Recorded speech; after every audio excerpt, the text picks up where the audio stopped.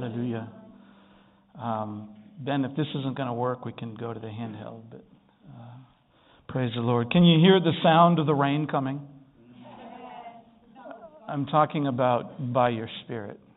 Can you hear the sound of the rain?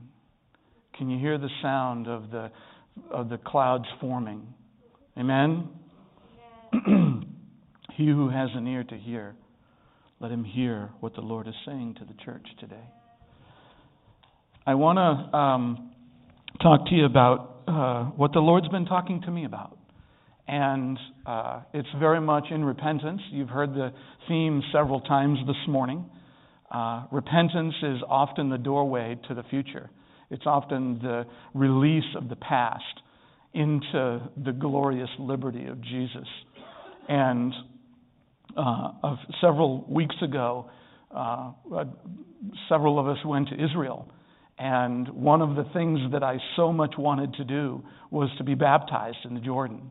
And I went online to see what it might have looked like and where was Jesus baptized and how far is it from Galilee and what does it look like today and all these things. And I hadn't been baptized before. And I thought, I'm going to go halfway across the world to be baptized in the same Jordan River that Jesus was baptized. And I know that for the people that experience that, we did it at a corporate level, and it's changing our lives. It's changing who we are as a people. It's changing who we see Jesus to be. And so it was one of the first days, and I was afraid, but at the same time, I was excited to be part of something that I knew was going to change our lives. And so I was afraid because I have a prosthetic leg. I lost it when I was 9 years old in a farming accident. And oftentimes when I try to do things in water sports or places, there's parts of this leg that are made out of wood. And it swells. And when I've tried to do that in the past, it all falls apart. And I'm over in Israel. And how am I going to get this fixed? And how's it going to work? And so I went into this with the absolute desire to be baptized, but the double-mindedness of how am I going to do it? What's it going to look like? And so I started thinking things like, well, maybe there won't be a lot of people there, and I can get down on my hands and knees and I can crawl into the river, right? Because I was thinking it was like this down here. And then I got there and there's buses in the parking lot full. And I'm like, well, so much for that plan. And so I thought, well, maybe I can find a nice quiet place. And you walk into the place to get your robe. And I'm thinking, maybe the people are all shopping. And maybe there's nobody out there. And walked into the place and there's wall-to-wall people. And I'm thinking, well, okay, maybe we can find a nice quiet place downriver, right? So I'm thinking, Lonnie, that looks pretty good over there, And as it turns out, we wanted it to be filmed. And so there was ushers there helping the people that wanted to be baptized to get to the right place. And as we continued we changed our clothes, and that was a trial in of itself. And we came out into the open area ready to go down to one of the walkways. There were several walkways down to the river that were pavement or concrete, so you could walk down. There wasn't any mud and things like that. So I thought, well, okay, I still don't know how I'm going to do this, and I'm sweating, and I want to do this, Lord, but I don't know how. And embarrassment is setting in, and the shame is setting in. And I was starting to listen to voices that weren't God. It was the double-mindedness of trying to work it out at the tree of knowledge of good and evil to try and figure out, how am I going to fulfill God's will that I'm going to be baptized? How am I going to do this? And so we went down into the place where we were, and for a little bit a time, the person who was guiding us started saying, this is your section. And it was a section a little bit of away from everybody. So I sat down there on the steps, And I thought, okay, I'm going to do this. And I said, maybe I can be one of the last ones out of all the 12, right? And so I'm thinking this thing. And I'll just kind of slip in at the end. I still don't know how I'm going to get in the water. But if people have to carry me, I was looking around for walkers and wheelchairs or a crutch or something to help me, because I had to take my leg off and I had to figure out how I was going to do it, right? And so fear is coming in, and what will people think? And am I going to topple over? And then like an ambulance is going to have to come. And all these thoughts of bombarding my mind. And at the last moment, the usher said, "Oh no, this one over here." And there was about 40 people up the river, near where the river started to enter the baptismal area, and they were worshiping. And I thought, oh my God, not in front of them. No, not in front of them. They're all going to be looking at me. They're all going to be stop singing, and it's all going to be this embarrassing situation. Not there, Lord. And then Lonnie says, we're going to do Sean first. Really, Lord? Really? You could have fixed it for me to be down there where there wasn't anybody. You could have made this thing easy for me. And I have to take my leg off and hop over about 30 feet in front of 40 people that are worshiping the Lord and figure out how I'm going to go down the ramp. And I was just stressed out. But I was going to do it. I wasn't going to let fear have its way this time.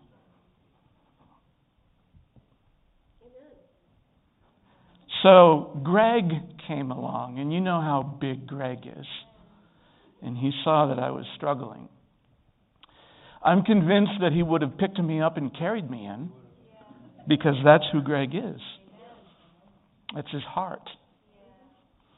But I said, no, Greg, just walk along beside me so I can put my hand on your shoulder and I can hop along, and when I lose my balance, just be there for me so I can get into the water. And once I'm in the water, the weight starts coming off my body because of the way you float. But tell us about the water. It was cold. The water was cold. They told me it wasn't cold, but it was cold. Oh my gosh. And my knee, a couple of weeks before that, my knee, something happened to it. And I was having a really difficult time going up and down stairs. And it was swollen. And I tried to kneel down in several places along the trip, and I couldn't because it was so swollen. And so now here I am, taking my prosthetic limb off, and I'm hopping on this concrete that had rocks that were sharp. And those rocks hurt my feet as I was jumping along. But I'm not going to be denied. I'm not going to go away from this place defeated. I've come all this way. Somehow I'm going to do it. And so Greg just walked very slowly down into the water with me. And as the people were worshiping, my attitude changed. And I thought, God, how amazing it is that you sent 40 people who know you, who know your name, who know how to worship in spirit and in truth, who know how to be amongst the multitude of believers. How awesome is that? That as I am being baptized, the songs, the heavenly songs, are permeating the air, are filling the atmosphere. How wonderful it is, Father. You see, there's always two ways to look at every situation. Either the overcoming of God's provision, or what's wrong with the situation and how you wish it were different. And so we all were baptized on that day, and I believe it changed the course that we're on, because I can see things happening in the heavenly realms that are lining up with God's prophetic word. I can see fear is being dealt with in people's lives. The double-mindedness that we all struggle with of who God is and what He's doing in our lives is being addressed by God, is being dealt with. The fear, the anxiety, the places of rejection, the places of fear where we say to ourselves, I don't know if I'm willing to walk through that. Maybe another time or another place. And it was the same story in a different time and in a different place through a different people. You see, there's nothing new here that I've explained that didn't happen back then. And one of the stories I want to bring to your attention this morning as I look into the spiritual places, we are a people who need to know and understand what is going on in heavenly places. What is going on in the realms of the Word of God? What is going on in the setting of Jesus Christ? We all have natural eyes to see. We all have ears to hear. And we all have the ability to assess the things that are going on around us. And most of the time it's bad and negative and oppressive and full of fear. Watch the news any night of the week and it's full of things that will just drag you down. It was in the days of Ahab and Jezebel and Elijah. Ahab was a king, a wicked king. And he was married to a woman named Jezebel that was wicked. And she used the king's authority in a way to usurp authority, to kill people, to take them out of their inheritance, to take them out of the ways and the prosperity of God. This was going on, and the people, the children of Israel, started to fear, started to be anxious, started to wonder. We cannot measure God's love by natural sight, by human assessment or human circumstances we're in, by making a list of the things that are good and bad and deciding which side is God on. You see, Lonnie is trying to get us to think about in Ephesians 1:17 when he handed this out, and if you don't have one, there's more. He handed this out several weeks ago. He's trying to get us to think about what is there in my life in Jesus Christ. There needs to be more. There needs to be something that I haven't experienced yet. And I want to read to you the amplified version of Ephesians 1:7.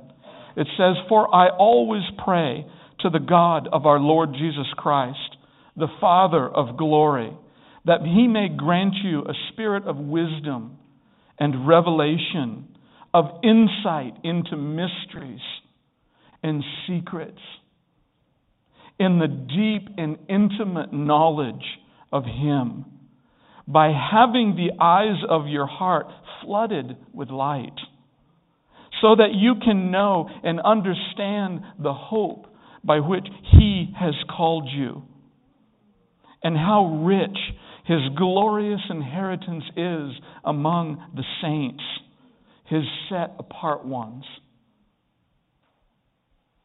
And so that you can know and understand what is the immeasurable and unlimited and surpassing greatness of His power for us who believe, as demonstrated in the working of His mighty strength, which He exerted in Christ. He raised Him from the dead and seated Him at His own right hand in heavenly places, far above all rule, all authority and all power, dominion, and every name that is named, above every title that can be conferred. And not only in this age and in this world, but also in the age and the world to come." I'm going to skip ahead in my notes a little bit. We talked about, if you want to read the story, I'm going to explain a short version of the story of Ahab and Elijah and Jezebel. And you can find it. I encourage you to read it in 1 Kings 18 on your own, because I believe it's a prophetic message to the church in the day that we're in, of how God is coming to aid the people of His love. He's coming to help the people get over the idolatry, to get over the fear, to get over the double-mindedness, to get over it so they walk in their destiny. We don't serve a God with a stick. We serve a God with a loving heart. And He knows our need on an individual basis and what holds us back. And there is a proclamation out of heaven in the day that we're in that God is saying, I'm going to deal with the fears of my people. I'm going to deal with the insecurities. And I'm coming to do it in the most loving and tender and compassionate way. In that day, Baal was the chief male deity of the Canaanites and the Phoenicians. He symbolized the productive forces of nature. His wife was Asherah, a Canaanite in Canaanite mythology. And the word tells us that there were 450 prophets of Baal, and there were 450 prophets of his wife, sitting at Jezebel's table, ministering day and night. Because the devil at that time had an agenda of fear, of oppression, of double-mindedness.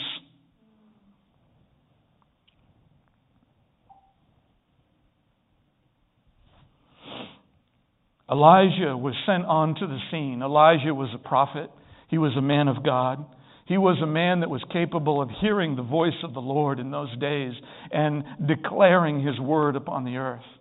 And Elijah came onto the scene, and he goes to the king and he says, it's not going to rain for years because you have transgressed the promises of God. God's going to bring a drought on the land. Now, remember, Baal is worshipped because of his thought to be influence on nature. And the people were believing that he was the one who caused it to rain. But God said, by the time we're done, all of Israel is going to know the difference between the false God and the real God. And so Elijah released the word, and then he went into hiding, and he was fed for some years by a brook with the ravens. And read the story. It's an amazing story. But at the end of the period of time that God had assigned for the drought, God told Elijah, go present yourself to Ahab. I want you to present yourself to Ahab, and I will end the drought. Well, as the way the story goes, Ahab and Jezebel and their entourage had sent people throughout all of the land looking for Elijah for months, for the years of this drought. They were looking for him because they were thinking somehow he was to blame. And I can only imagine if they found him, they would have hauled him into some court someplace and probably thrown him in prison or killed him. But they didn't find him. And Ahab and his right-hand man are going into the land looking for water, that they don't have to slaughter some of their animals. And they're going out into the land and they're looking for water, they're looking for green pasture, and all of a sudden Ahab presents himself to Ahab's right-hand man. And he said, go tell Ahab that I will present myself to him this day. And so later that day, Ahab, I'm missing huge parts of this story, but read the story because I believe it's a prophetic message of where we're at. So Ahab comes and presents himself to the king, and the king blames Elijah for all the mess that the kingdom is in because of the drought. And he said, no, it's not because of me, it's because of you. And you need to know that there is a God in heaven. And I'm telling you, bring all the prophets of Baal and all the prophets of Asherah and meet me on top of Mount Carmel. We're going to see whose God is God. And so Elijah went on to the top of Mount Carmel. All the prophets of Baal show up. There had to be thousands of people that were meeting on the top of this mountain. The mountain is up in the northern part, west of Galilee, so it's over near the coast. You can look out and see the sea from the top of the mountain. And Elijah said, we're going to take 2 bulls, and we're going to offer the bulls as a sacrifice. And the God who answers by fire is God. And so all of the prophets of Baal prepared their offering. And so, just for the sake of numbers, 450 to 1. Do you sometimes look and say, everything's against me? I can't win this. Everywhere I turn, everywhere I go, there's no one for me. Everything is against me. I can't possibly imagine how this could turn out for my good. Do you think to yourself, oh, only if they knew. Only if they knew. Well, Elijah was one man, but he represents the church today. He represents who you are. He represents who you are in Jesus. It represents who you are in Christ, the Word of God upon the earth today. And so Elijah says, I'll let you go first. 450 to 1. And they all wanted to kill him. So the prophets of Baal build their offering, build their altar, put the cow on it, put the wood on it, and they start chanting and they start doing their thing.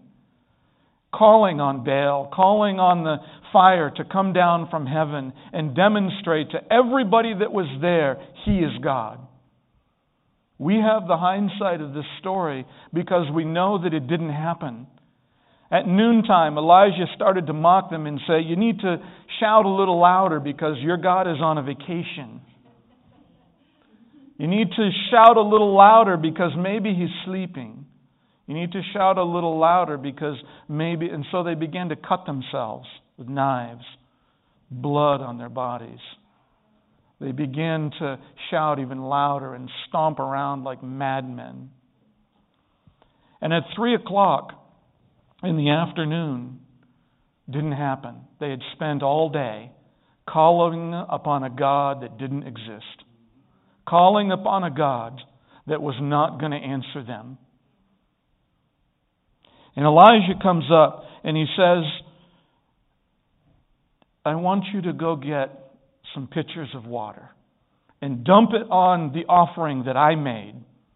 And so some people go and get some pitchers of water and dump it on the offering. And he says, do it again. And they did it again.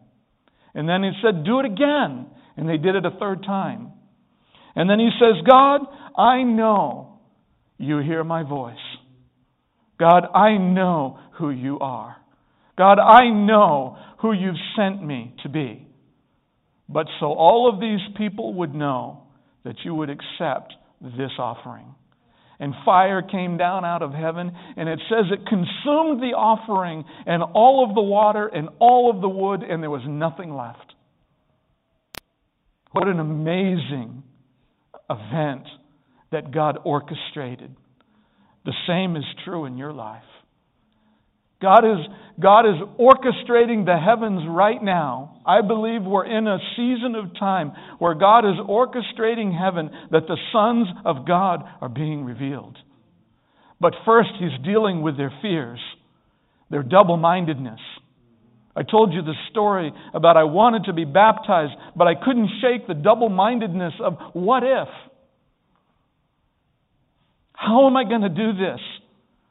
Did I really trust God? Then I wouldn't have gone through all of the what ifs and the anxiety. God, I'm here to be baptized. I don't know how you're going to do this. I'm here to participate. But I let fear come and grip me for minutes, a couple of hours. And God is dealing with the fear of His people. He's coming in a way of so gentle and so loving. and so precise. The double-mindedness of we really don't trust God. So I've got to do something here to make sure this comes out the way it needs to come out. I've got to intervene with God in a way, or His will isn't going to be fulfilled. The double-mindedness of thinking God isn't God, but we somehow code it in a way that still sounds religious, that still sounds like, well, God can do this, but I've got to do something. You see, God is working with the fears right now, the double-mindedness, everything that holds us back, everything that we've worried about, everything that we've been anxious about, everything that we have said, I don't know if God's going to fulfill that word. And we leave here on a Sunday, at least I do, and I'm thinking, I've never had more faith to believe that God is who He said He was going to be, and then Monday morning happens. And I spend Monday and Tuesday and Wednesday and Thursday wrestling and wondering, how is this going to turn out? This is contrary to how I thought things were going to be. The evidence that my eyes see don't line up with my imagination of how I thought God was going to fulfill this part of the story. And Elijah's there, 450 to 1. God, I know you. But so these people would know you, would you show yourself? And God licked up the offering, consumed it, and He said, choose this day. Let there not be another day. He said, and Elijah came to all the people and said, how long will you falter or hesitate between two opinions? If the Lord is God, follow Him. But if Baal, follow him. How many times I've hesitated. How many times have I questioned, God, did I hear you? Did I really hear you? How many times do we spend hours and hours and hours at the tree of knowledge, good and evil, hesitating, doubting? God hates doubt. He hates unbelief. But He's coming to deal with it in a way and in a season of time that we're in. He knows we're fearful. But He also knows how to get us out of it. He also knows how to come and be the faithful, loving God that He is. God wants the wholehearted devotion and helping us to reach and grow into higher places. It may seem impossible, but we need to be persistent until we are clothed with power from the Spirit of the Lord. So after that, Elijah says, grab all the prophets, take them off the mountain down into the valley. They took them all down into the valley, and they dealt with them there, similar to how Moses dealt with the Egyptians and said, from this day forward, you will no longer see your enemies. From this day forward, there is a deliverance coming, and you are a changed people. From this day forward, the past cannot hold you. And the prophets of Baal were killed in that valley. They weren't on the mountain because the high places belong to God. And then Elijah went back up onto the mountain of Mount Carmel, and he took his servant with him. And some of the other people followed him. And he said, now it's time for the drought to end. And he sent his servant over to the edge of the cliff to look out into the sea and report back what he saw. And the servant said, there's nothing over there. Go again. So Elijah put his head between his knees and earnestly prayed again with all of his might, believing the drought is over. Sent the servant to the edge of the mountain again to look out over the ocean. And he came back and reported, there's nothing there. How many times have you and I prayed a prayer full of faith, all that we are, prayed and fasted, But the situation remained the same. The trial that we're in hasn't changed. Elijah didn't give up. In fact, the Word tells us that he prayed 7 times, earnestly, with all of his heart. And the 7th time, he sent his servant to the edge of the mountain. And he came back and said, well, I don't know, but there's something out there as small as a man's hand rising up out of the sea. And he said, then run, because you're not going to get home before the torrential rain overtakes you. And he started to run. And he told Ahab, get in your chariot and start running for Jezreel, because you're not going to get there in time, and the rain is pouring out. The purpose of that story that I want to highlight here is the power of the Spirit came upon Elijah, and he ran ahead of the chariot. Can a human being run faster than a horse and chariot? Not in the natural. Not by our natural strength and our natural... He was a man that was very fit. He traveled all over. It said the power of the Spirit came upon him, and he ran all the way to Jezreel, and he got there before Elijah did. He ran ahead of the horses. I want to tell you that the prophetic message is when the Spirit of the Lord comes upon you, you're going to be able to do things outside of natural understanding. God always wants to confirm His Word. He wants to equip you with the very thing to overcome the fears, overcome the double-mindedness, to overcome the past.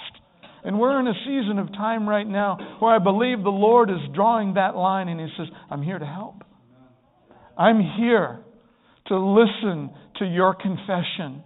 I'm here to listen to the repentance coming out of your heart. And once there is agreement between heaven and earth, because I already know, God says He already knows what's in the heart of man. And once there is agreement, once there is that place of unity, God, yes, I'm fearful. I confess my double-mindedness. And sometimes I don't believe you to be who you are. And I let fear come. And I develop all of these plan A's and plan B's in case you fail. And when you have that kind of heart-to-heart discussion with God, He draws a line. And He says, you're forgiven. And now, let's walk on. And He reaches down His hands and He said that I will hold your hand. And I will cause you to arise. And I will be your side guard and rear guard. And I will walk on with you. And your destiny will be your experience. And I will provide the power of my Spirit to put you into places where you cannot overcome on your own. You see, I couldn't go down into the river on my own. I had to have a brother come beside me and just stand there. To just stand there. That when I lost my balance, I could reach over and touch his shoulder to get steady again so I could go again. God designed this walk that you and I are in so you can't do it alone. You can't overcome fear by yourself. You can't overcome double-mindedness. You can't overcome all of the strongholds. God has a many-membered body. And the integrity of that body is the integrity of the Lord. And so if you think that, as I begin to close here, I don't know how to even see myself. I don't even know how to look at myself the way God sees me. Then that's the conversation that you have with Him. In 1 Corinthians 13:12 it says, "For now we are looking in a mirror that gives only a dim and a blurred reflection of the reality as in a riddle or an enigma. But when the perfection comes, we shall see in reality, face to face. Now I know in part, imperfectly. But then I shall know and understand fully and clearly, even in the same manner as I have been fully and clearly known and understood by God.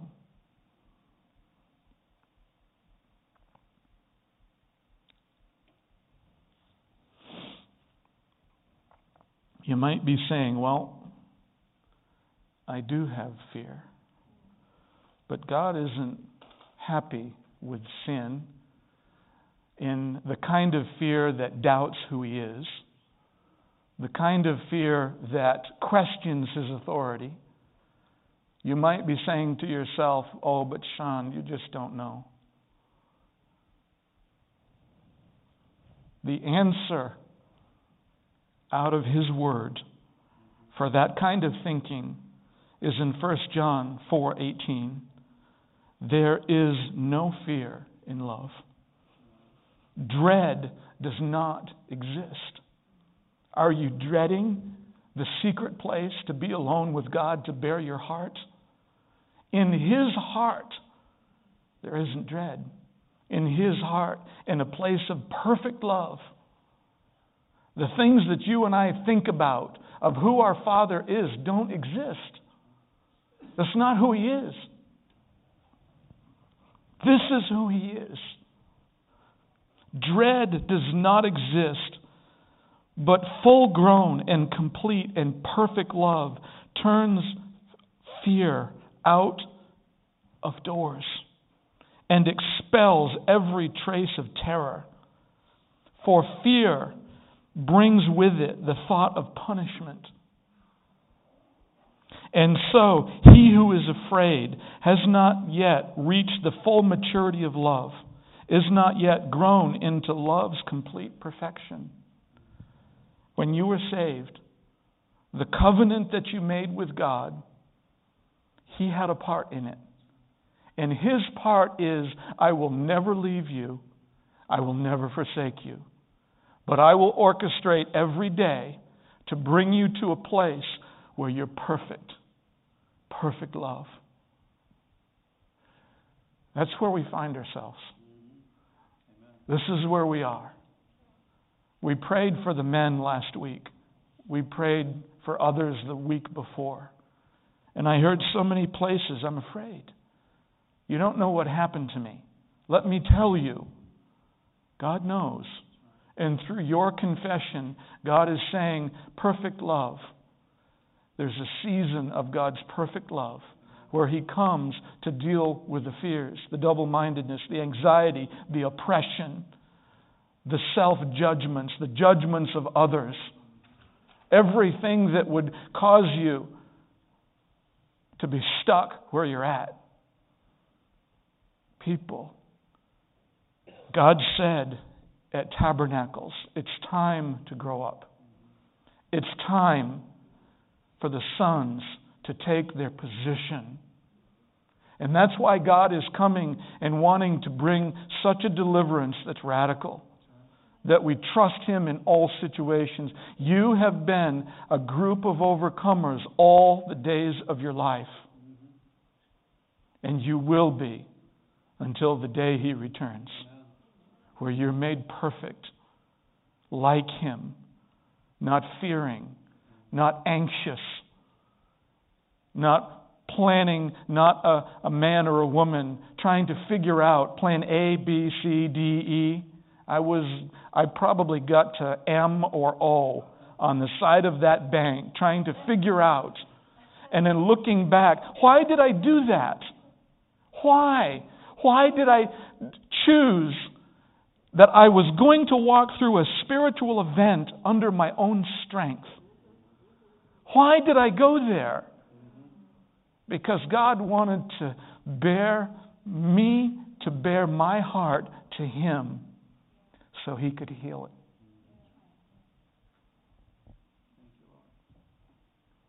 So He could come and say, now that you know this exists, I'm here to help you. That's where we are as a body of believers. Don't be afraid to confess your weaknesses. We sang all about what the Word is in our worship. Walking around these walls, I thought they'd fall by now.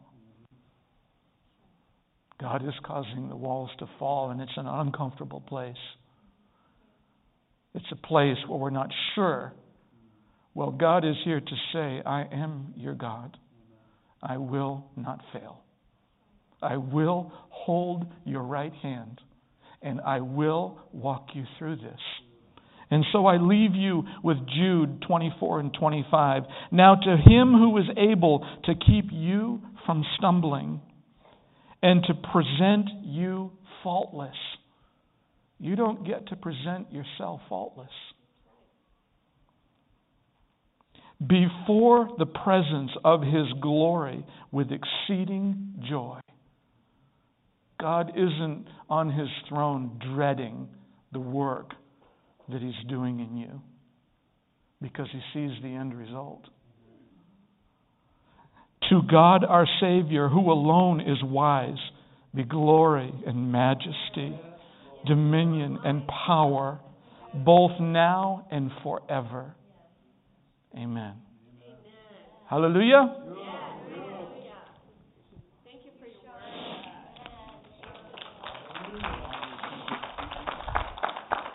Jackie, you said you had some announcements that you wanted to